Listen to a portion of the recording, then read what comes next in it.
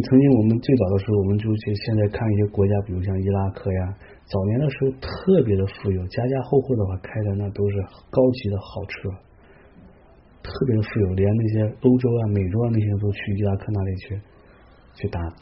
打工去挣钱。但是当时的话，那些人的话就是挥霍呀、浪费啊，最后的话站在一起，他们那个福报没有了以后，现在多贫穷啊，饭都吃不起。所以我们现在也是这样，在这个佛法现世当中，对于密法当中一定要升起尊重敬仰之心，好好的去修持，不然的话在这个当中你去浪费掉的话，你以后可能就轻慢法的这个过失的话，后世当中你就会遇不到这种密法。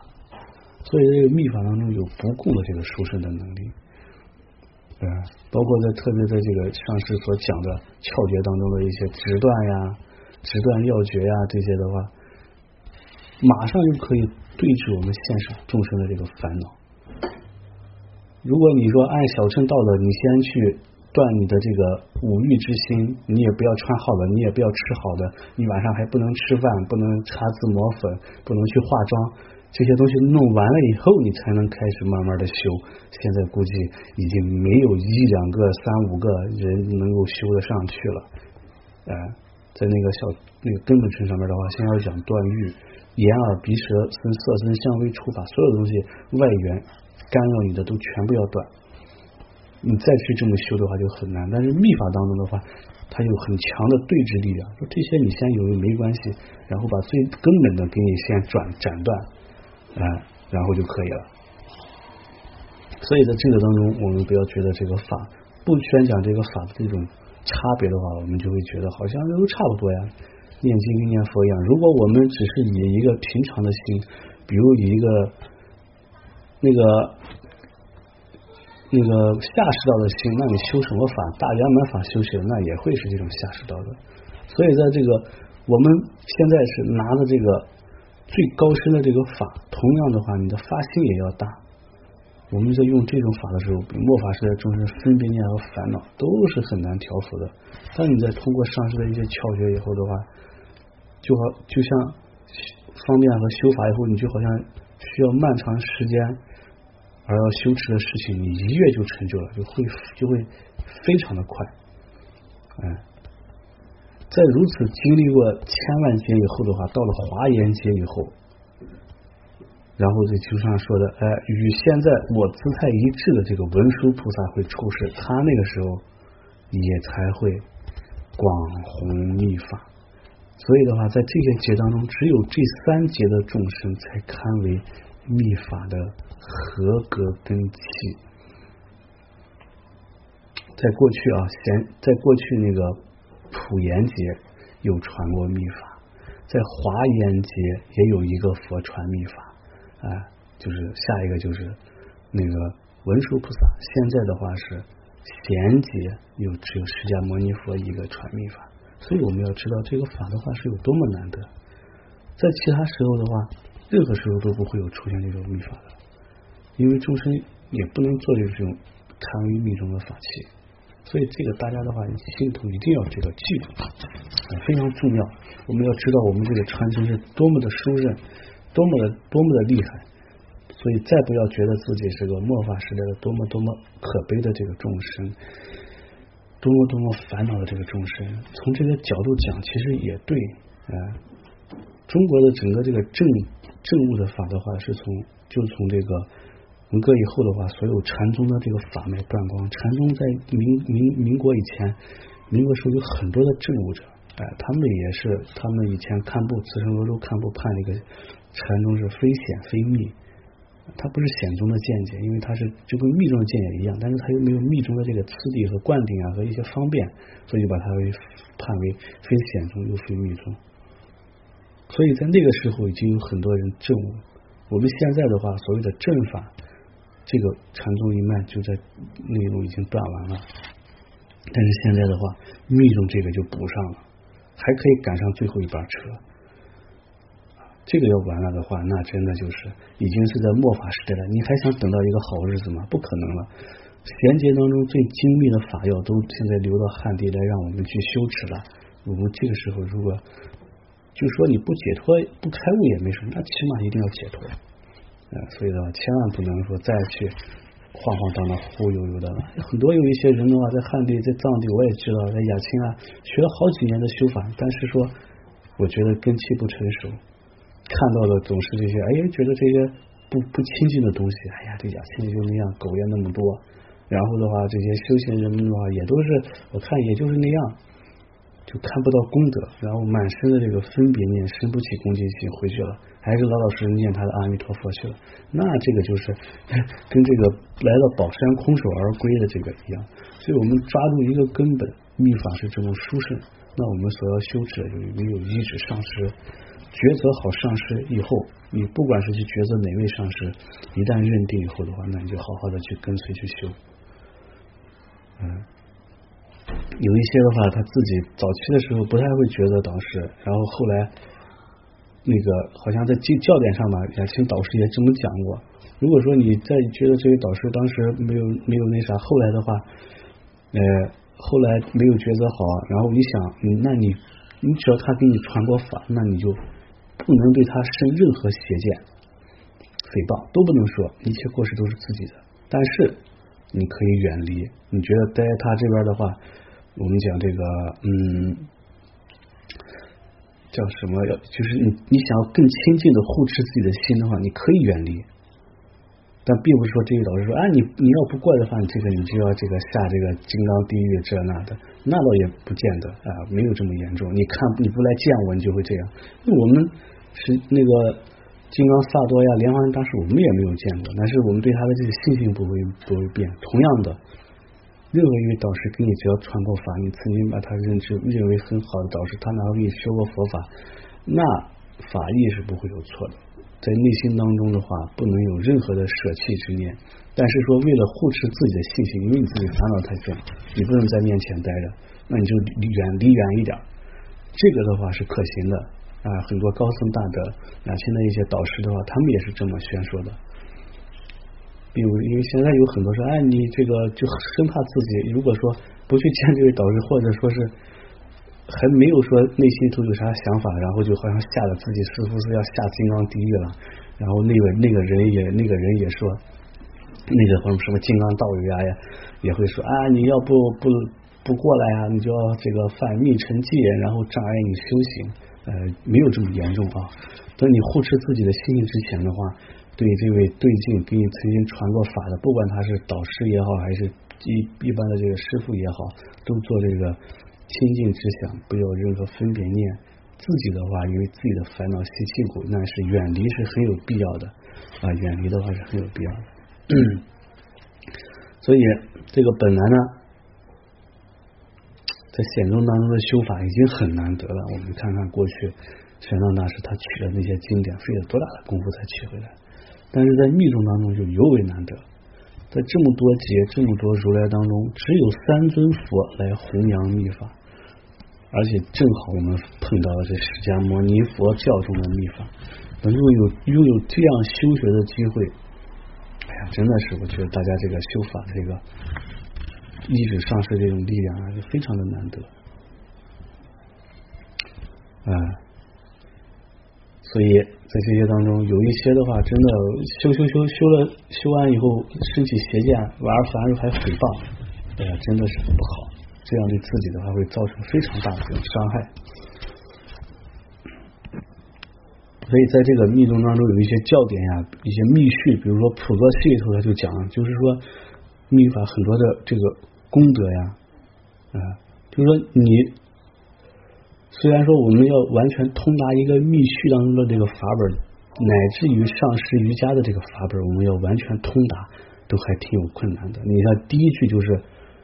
一切有情本来佛，为复成佛而发心，这一切有情为怎么就本来佛了？你想把这一句通达都比较难，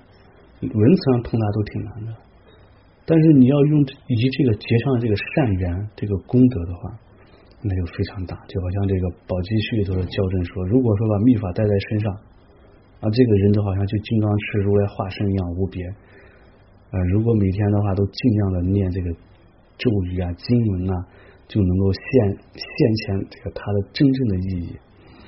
如果把这个书写虚布到密法的道理，然后那它的这个受用就是如来教言的这个山源。所以我们修过密宗灌顶呀，带一些加持品啊、法物啊，你就坐在车上，你就发一个菩提心，一念，那所有跟你坐车的人，从你身边走过的人，那他都可以结上无量的这个功德，都可以消减无量的这个业障，就是这样的一个这么大的一个力量。不是说我们自己有多厉害，法太厉害了。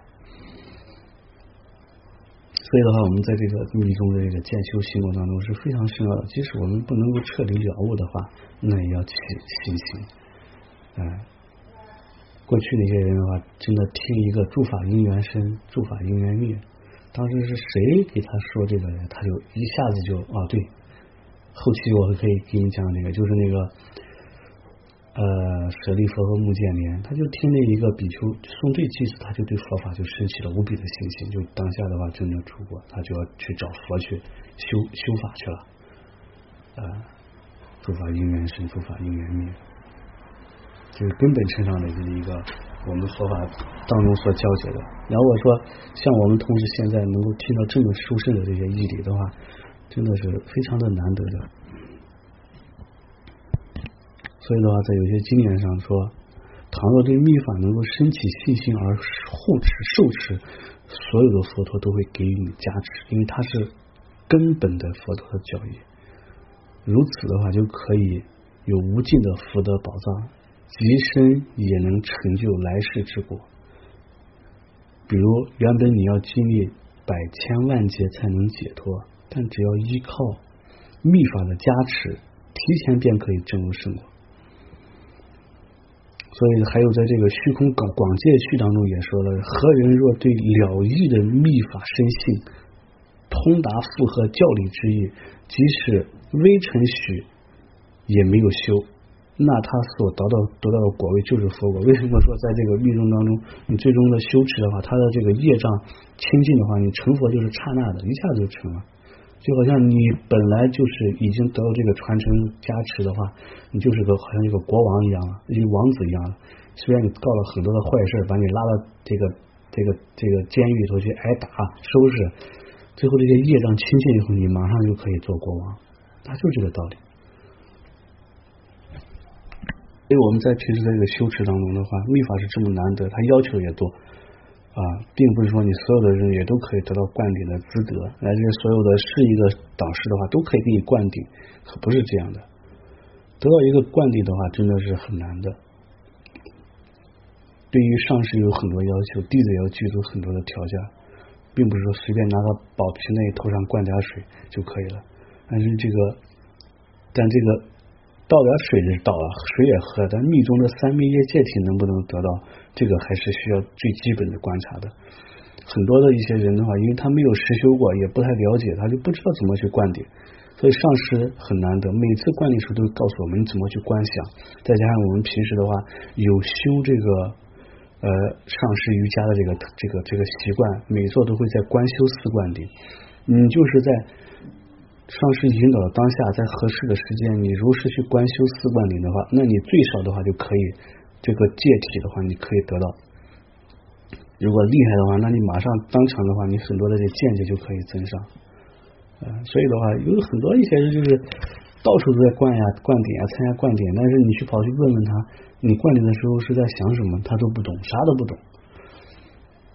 因为他根本就没有修过这种像雅清这种修持的这种四灌顶，他都不知道。所以我们在平时修持的时候，每一座当中，我上一堂教的就是